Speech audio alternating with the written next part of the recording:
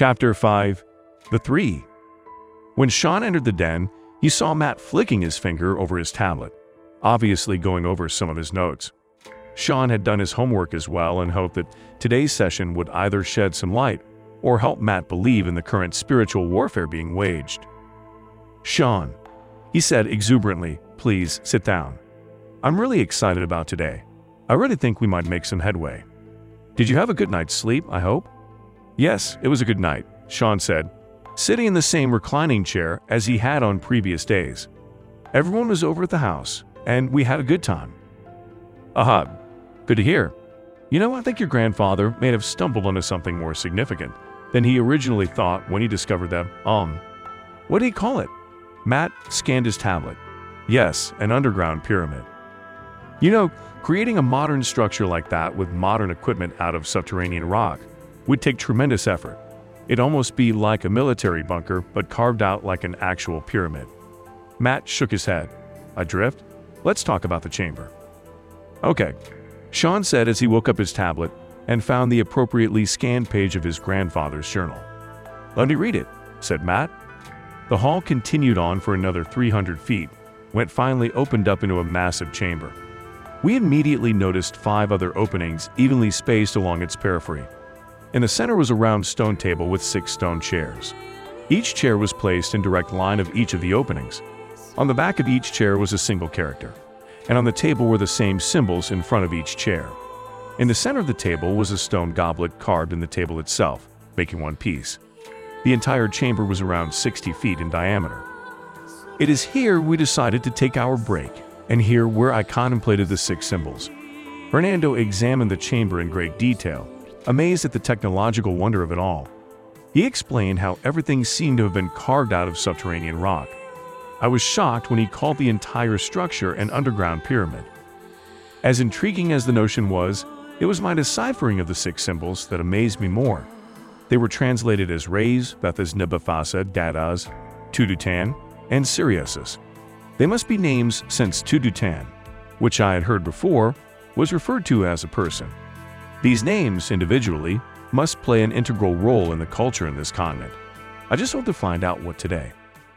Matt looked up from his tablet. "Did you catch that?" His eyes were almost wild with excitement as he waited for Sean's answer.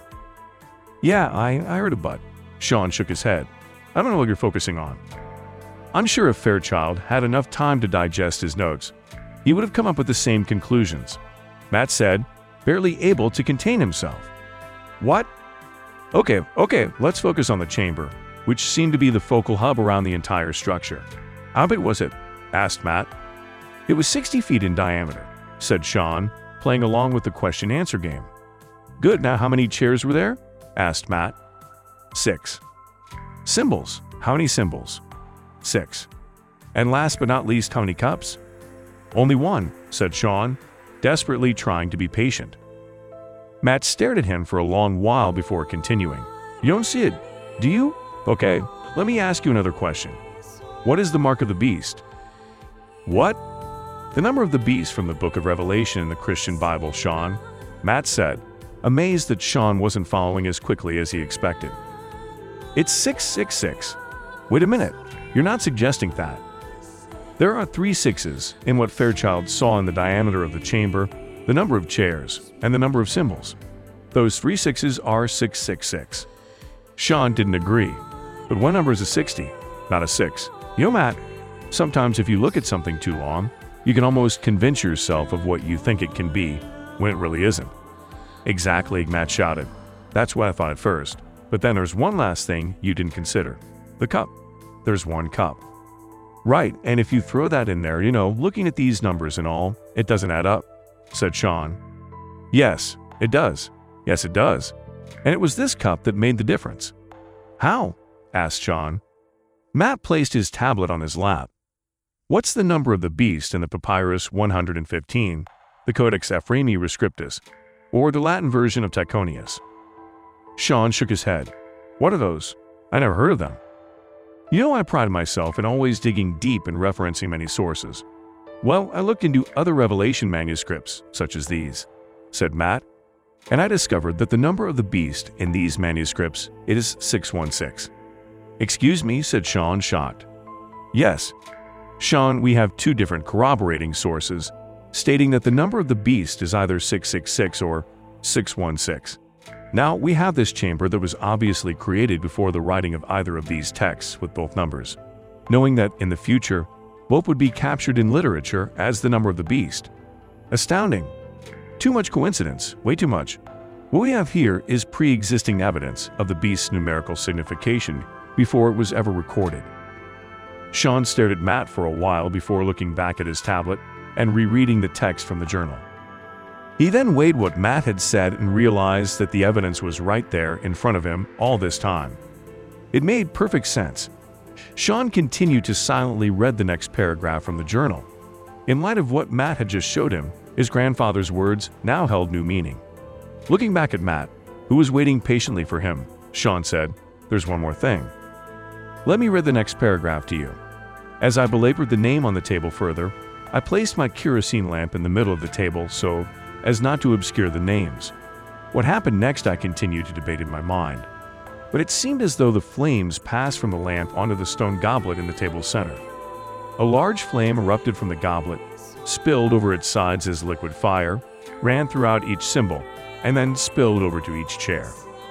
The symbol on the back of each chair became a flame, as the same liquid flame fell to the floor and quickly shot out as a straight stream of fire into each hall.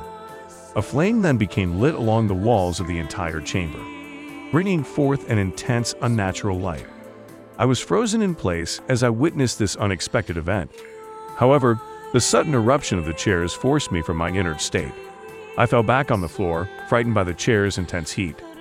Matt nodded, yes, I considered this already. Why would anyone sit on a chair in flames? And how could a chair made of stone burn? And if stone does burn, its heat would have been so intense, it would have still done damage to your grandfather and friend. Maybe it was a sort of unnatural flame. Could be, said Sean. But the most important thing here that hit me was that this unnatural flame originated from the stone cup. Once the cup was ignited, it practically came to life and spread out to the 6 chairs. As if it were calling the 6, Matt interrupted. Right. How could I have missed that? Later in the journal, Fairchild noticed that the flame branched out into separate directions, igniting some rather peculiar rooms. Rooms which could have been the places where these demons arrived, once called, and later sat on their specific chair in the chamber, Sean concluded. What they had there? Meeting? Matt said, as he looked at his tablet again. He quickly flipped through some journal pages and reread the translation section again. After several long minutes, he looked at Sean. It's all clear right here in the translations what they were, said Matt. I guess I really didn't want to believe it. Looking at other texts helped corroborate what your grandfather wrote. It's amazing what he found, said Sean. Just so hard to believe that these things exist. It's so easy to ignore it and go on with my life, since they never bothered me. So why should I bother with them?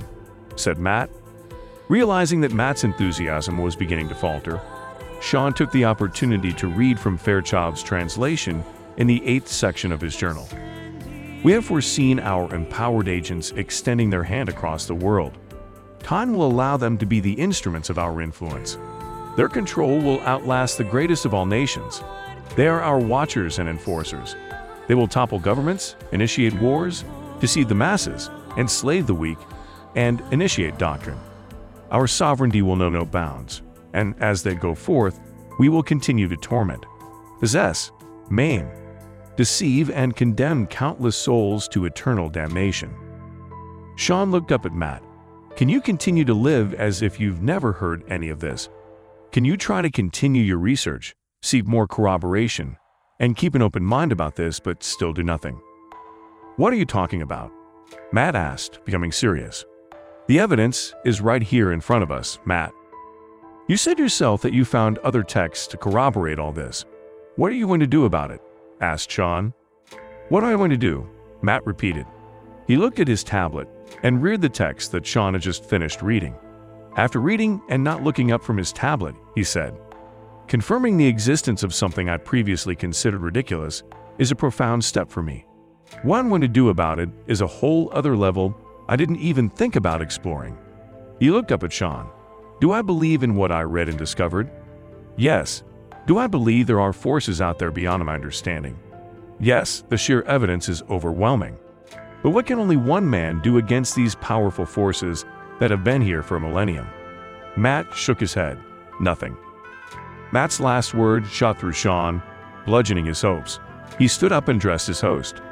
I guess it's easy to let others do the hard work while you just sit there, out of harm's way, with your open mind and deliberate the immensity of the situation. Sean turned and walked toward the door. Without turning, he said, "If you wish to continue our meetings, you know where to find me." Watching the door, close behind Sean, Matt tossed his tablet across the room, shook his head, and breathed deeply. He was a man with an open mind, but at this very moment, his mind was closed to his true feelings. He was afraid. These forces had never revealed themselves or bothered him during his lifetime. If he started sticking his head where it didn't belong, his fate could be similar to that of Sir Geoffrey Fairchild. As Pravus considered the report by Keiko Carter, he heard a knock on Martin's office door. Ignoring the knock, he continued to digest the report. When whoever wanted to speak knocked again, Pravus turned toward the door and motioned for the new female agent to enter. "Excuse me for interrupting, sir, but I was wondering if you were able to finish reading my reports. I was hoping to enter your corrections and have it uploaded in the system soon," she said. Pravus looked the woman up and down before looking at the desk where the reports still were. He walked over to the desk, looked through each report quickly, and handed them to the agent. "They look fine," Pravus said. The female agent took the reports and hesitated. I'm sorry, sir, but I was hoping that you could give me some critical feedback," she said, obviously thinking that Martin had just given her reports a brush off without much consideration. "I just gave you my feedback," said Pravus coolly. "What more do you want?" Well, I was wondering what you thought about case study 2356's profiling of the subject. I was hoping to get some feedback on that," she said, cleverly trying to see whether Martin had actually read the document. Little did she know that Pravus had read the document far faster than any human and processed the information just as quickly. Pravus smiled at the woman. "You want to see if I actually read the report? You were a bold one." The female agent took a step back as she detected the pure venom in Martin's voice. Before she could say anything, she heard Martin recite her document word for word from the very beginning of the report, as if he had completely memorized it. Martin then gave her a complete synopsis of the report and looked at her in what she could see only as amusement. Thank you, sir. I'm going to go now," she said, confused. "Wait," ordered Pravus, stopping the woman before she could leave the office. "I have some questions for you now." "Yes, sir," she said, looking around nervously, wondering if she should sit or just stand close to the door. She decided to stand. "Do you really think my approval of your work substantiates who you are? Does your very existence hinge upon how others define you? Or are you just that unsure of your meager, pathetic life? That each day is a battle just to remind yourself that you have some kind of misguided purpose in life?" asked Pravus, as he smiled devilishly and waited patiently for the predictable reaction. Humans always have the same response when confronted with the truth. The female agent felt the door against her back as she obviously moved backwards, with the verbal assault from her supervisor. She had experienced people talking down to her before and handled it without a problem, but this was different.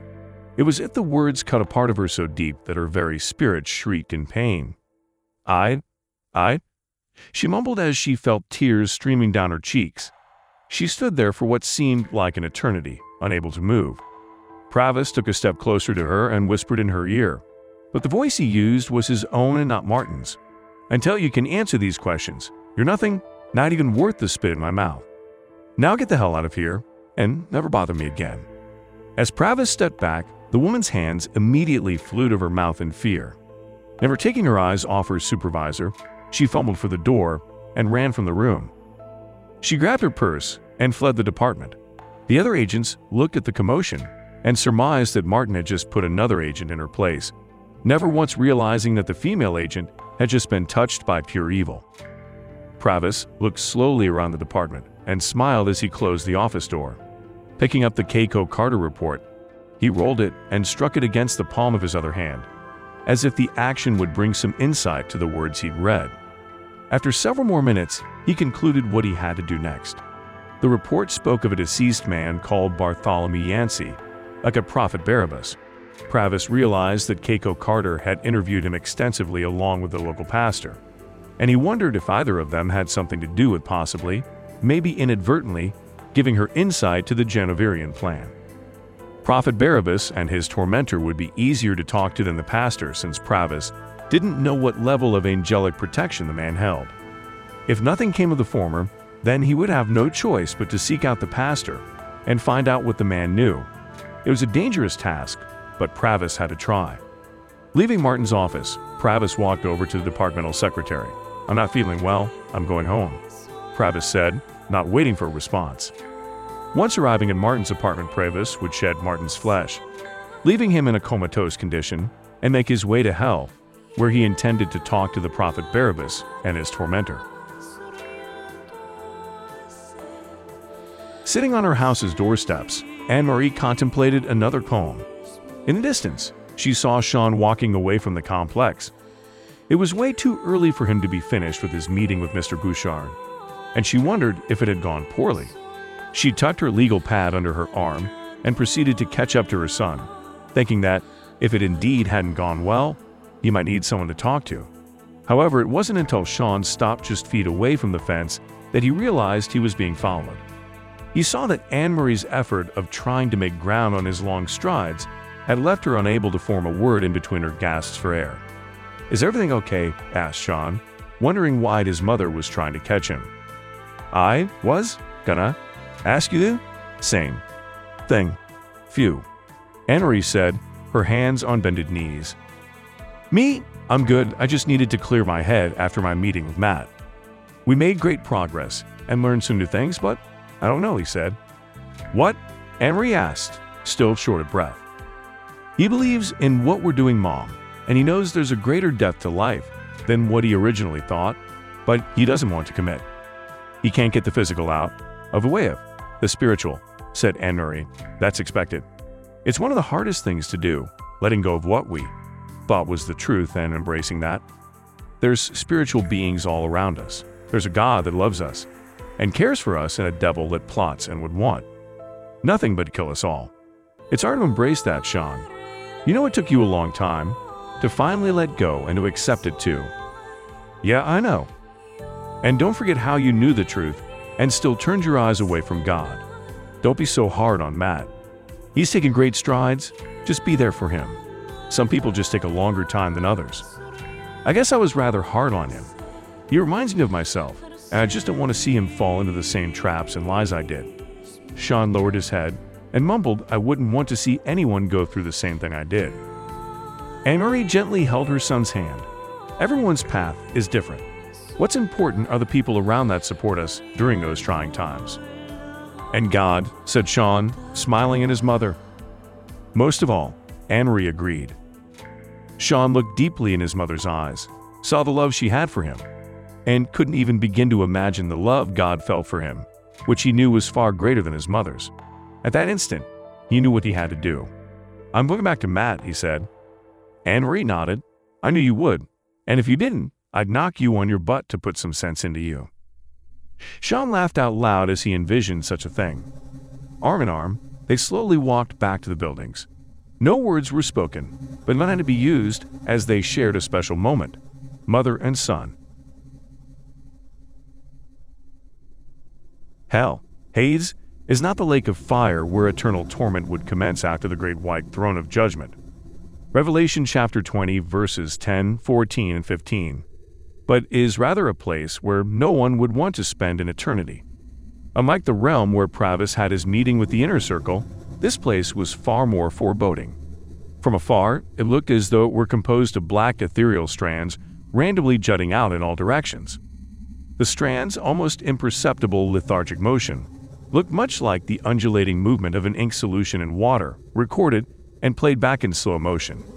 With its languid expanding and contracting, the ethereal strands seemed almost alive, as if they were some massive amoebic life force. The immensity of the expanse was beyond comprehension, since there was no point of reference to measure its sheer volume. Pravus knew it was enormous enough to swallow several 100,000 Jupiter-sized planets, with near limitless room to spare. Drawing upon a closer perspective, he could see a thick, free-flowing black mist pulsing back and forth. It was dotted with areas of luminous and semi-lucent hues, giving no indication of what lay within.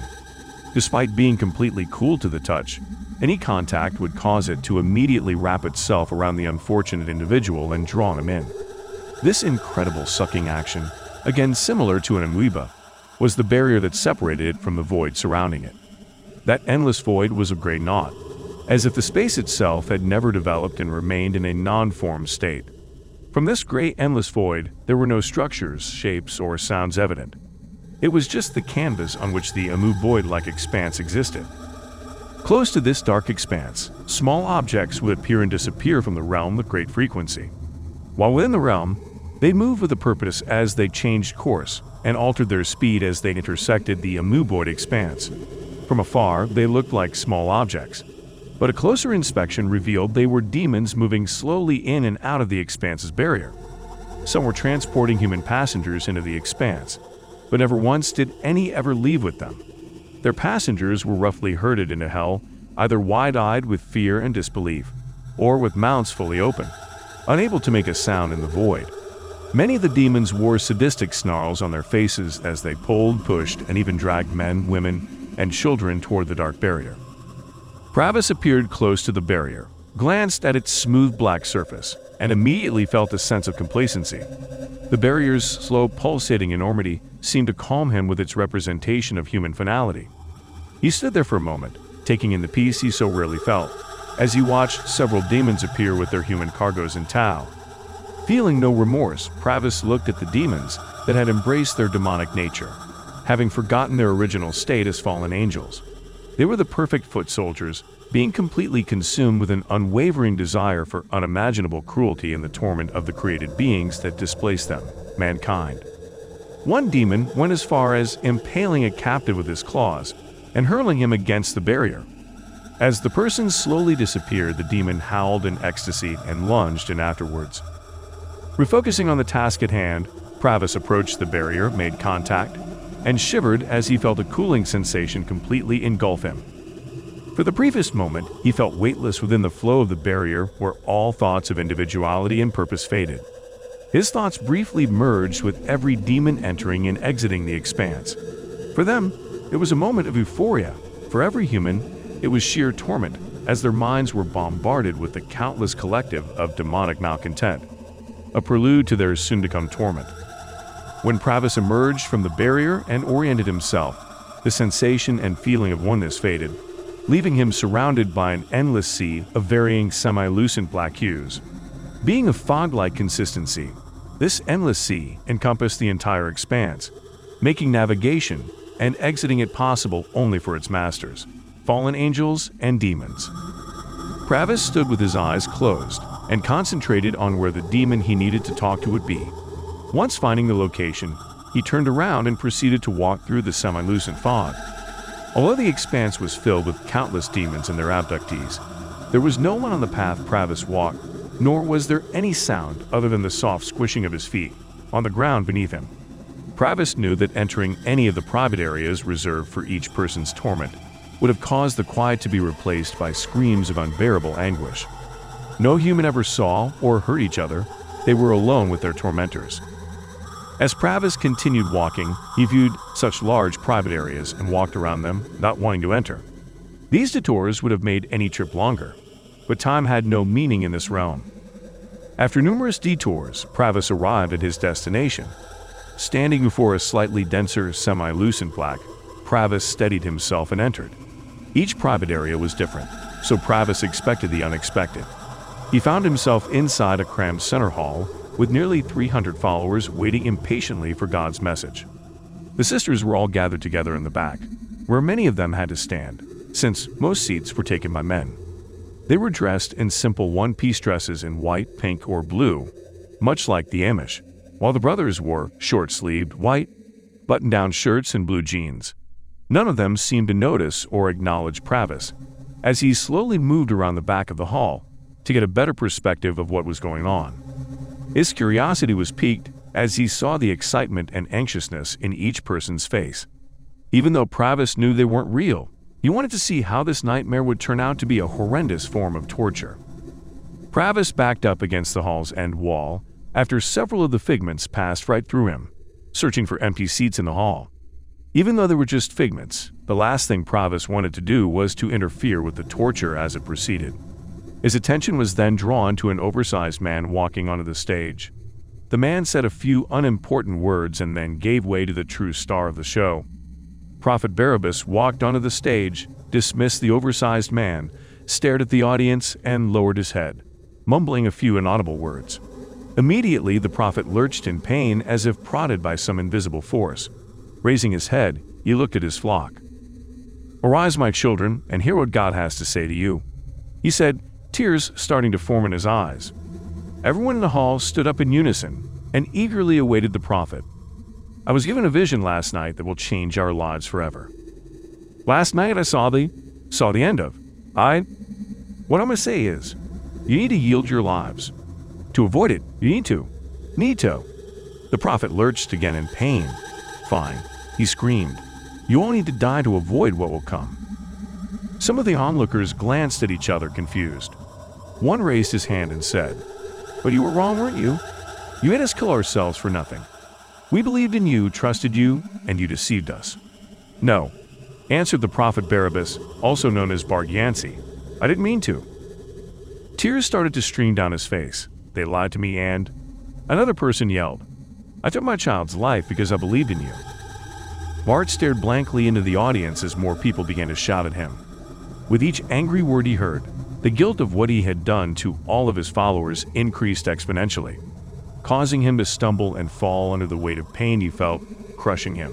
As he closed his eyes, thinking that could somehow dilute the pain, he failed to observe the changing physical state of his followers. Their visage became matted and pale. Portions of their bodies rotted and peeled away. Some hunched over as their muscles atrophied, while others fell to the floor, unable to hold themselves up. Figment demons appeared next to the followers and started torturing them with whips, chains, and their claws as small flames erupted from the floor.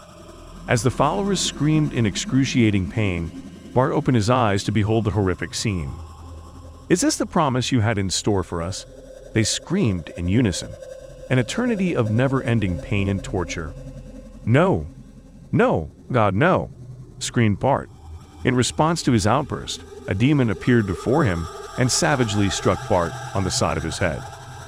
"He can't help you here. Bartholomew Yancey, you belong to me now," the demon said as he landed another heavy blow to Bart's face. "Don't you ever call out his name again." The demon looked at the followers and smiled. "They do look happy down here, don't they, Bartholomew Yancey? Every single one of them has that. How do you say? Oh, the look of death on them. All thanks to you. Right now, every single one of them, even the children, is going through the same pain as you. You did good." "No," Bart mumbled again. The demon stopped his mocking when he focused on Pravus at the end of the room. With a wave of the demon's hand, Bart flew to the wall on the stage. He faced his followers and was immediately pinned as chains appeared around his hands and feet in a position representing a crucifixion. Jumping off the stage, the demon walked through the figment followers and demons to approach Pravus.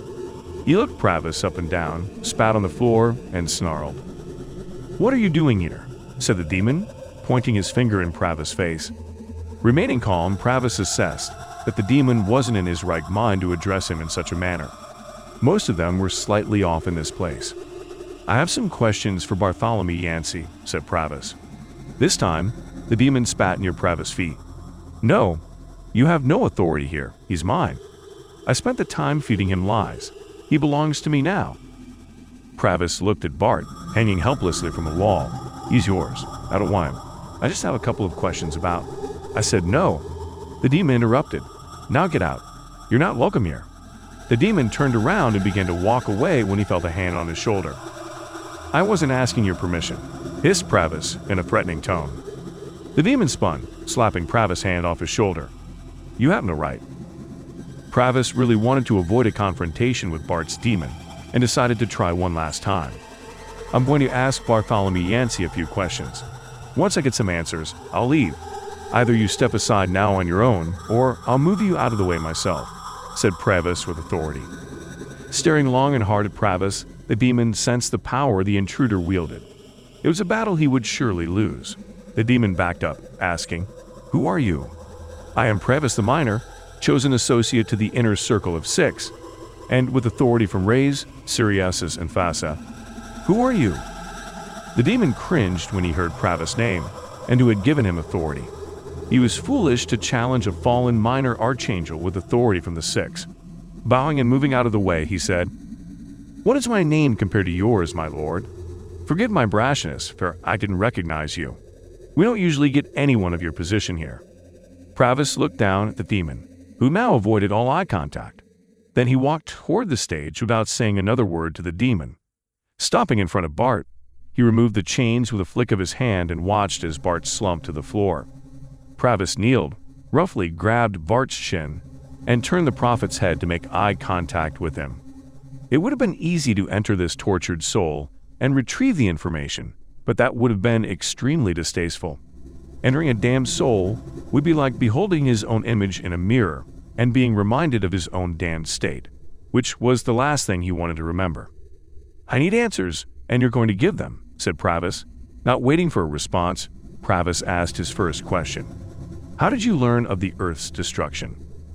When Bart stared blankly into Pravus' dark eyes, unresponsive, the fallen archangel violently shook the prophet's head. "Answer me." My symbiote told me," Bart said softly. "Symbiote? Who's that?" Said the demon, still standing in the congregation observing the interaction between the two. "That's me, spirit guides, animal guides, all that stuff." Pravus looked from Bart to the demon and realized he was questioning the wrong entity.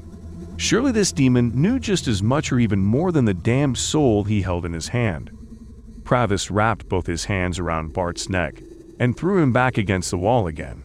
Chains immediately formed around Bart's hands and feet again. As he stood and walked back to the demon, Pravus' demeanor grew even more grim than before.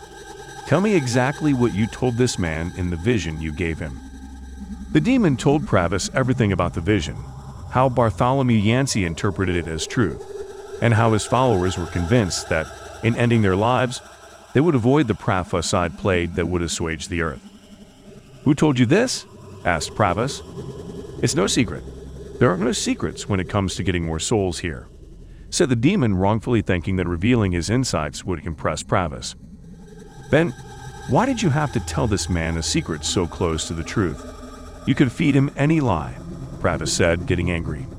Bartholomew Yancey was a smart man. He had to be told something close to the truth to push him over the edge and force him into thinking he was saving his people. What difference does it make? It worked. Bartholomew Yancey and his people are with us now. It was a good harvest. Pravus' visage changed so drastically that the demon leaped back in fear as he saw dark ethereal strands emanating from the minor fallen archangel. "What? Why are you so displeased?" the demon asked. "You have no idea what you've done, do you?" said Pravus. "These plans of destruction that all of us obviously know something about," Pravus said sarcastically, "were foiled by a global terrorist alert, an alert coming from the United States that then spread across the globe." Still cringing, the demon pleaded, "Where did the warning come from? Not from me. I only told a half-truth to Bartholomew Yancey, and he told his followers, and they didn't have access to any intelligence agency." Pravus stepped closer, and when he was questioned by the FBI due to the deaths of his followers, didn't he tell them of this vision? Yes, but they saw him as a madman. There was no way they could have made that connection. No one took him seriously. "Well, it looks like someone did," said Pravus. "What? That Keiko Carter agent?" She was more interested in talking to that Pastor James than Bartholomew Yancey. Pravus paused to play back in his mind the report from Keiko Carter he had read in Agent Martin's office. The report had mentioned something about an interview with a local pastor, but had never once let on that it could have led to anything significant. "Was the pastor protected?" Pravus asked. "Yes, whenever he was near Bartholomew Yancey, I had to recede." A thought then came to Pravus. Did this pastor know the vision? Maybe, I'm not sure. He did talk to Bartholomew Yancey and Agent Keiko Carter a lot, said the demon. Being too fast for the demon to respond, Pravus grabbed the demon's neck and lifted his body off the ground. "You are a fool," said Pravus slowly. "Do you know what you've done?" "Art," said the demon, unable to form any words due to the powerful grip around his neck. "If you would have just kept your mouth shut, there would have been no chance of your Bartholomew Yancey telling this pastor, who obviously thought enough of it to somehow convince this FBI agent," said Pravus as the ethereal darkness coalesced around his body. "And we now have nothing to show for all of the preparation put into this plan. Did you know that Reyes, Siriasis, and Fasa, the three, were behind this plot that you just unwittingly destroyed with your loose tongue?" Grabbing at Pravus' hand, the demon tried to defend himself by kicking wildly in the air. Pravus dropped the demon to the floor and stared at him menacingly. The demon said as he cleared his throat. "I'll make it right. I'll get the agent woman and the pastor. They'll never talk again." Pravus, still filled with anger, turned and walked away from the demon, saying, "The damage is already done." He paused and then added, "Leave the woman and pastor to me. You've done far too much already, and as for never talking again, that'll be something you will have to contend with." The demon was then levitated off the ground and propelled toward the same wall holding Bart. After hitting the wall several feet above the ground with a thunderous thud, the demon was wrapped in chains around his hands and feet, causing him to wriggle desperately in pain. No demon wanted to be chained and bound. It was a punishment reserved for damned souls, not fallen angels. Pravus appeared in front of the demon and, with both hands, forced open the demon's mouth. He reached into the demon's mouth, ripped out his tongue, and threw it underneath his feet. Smiling at the demon, Pravus said, "Don't worry, the chains will dissolve shortly. As for your tongue, I'll let the three decide what to do with it. May this be a lesson to all, to keep your tongues to yourselves if you happen to know about something." Pravus descended to the ground and smashed the tongue under his feet. He then turned toward the tortured Figment followers and snapped his fingers, causing them all to disappear. Only the hanging prophet Barabbas and his demon remained in the black, semi-lucent room, both for a moment, sharing the same torment. Pravus focused to leave the private area, again to find himself slowly exiting the barrier. Once outside the barrier, he remained motionless while planning his next move. He was sure the female agent had somehow initiated the global alert, but he had to have evidence before returning to the three. With a clear goal, Pravus oriented himself and sped through realms. First, he would reclaim Agent Martin's body and then pay a visit to this Agent Keiko Carter. It was necessary to get the proof he needed to bring an end to this arduous fact-finding job. One way or another, he was determined to get the proof he needed, even if he had to rip it out of Agent Carter's soul.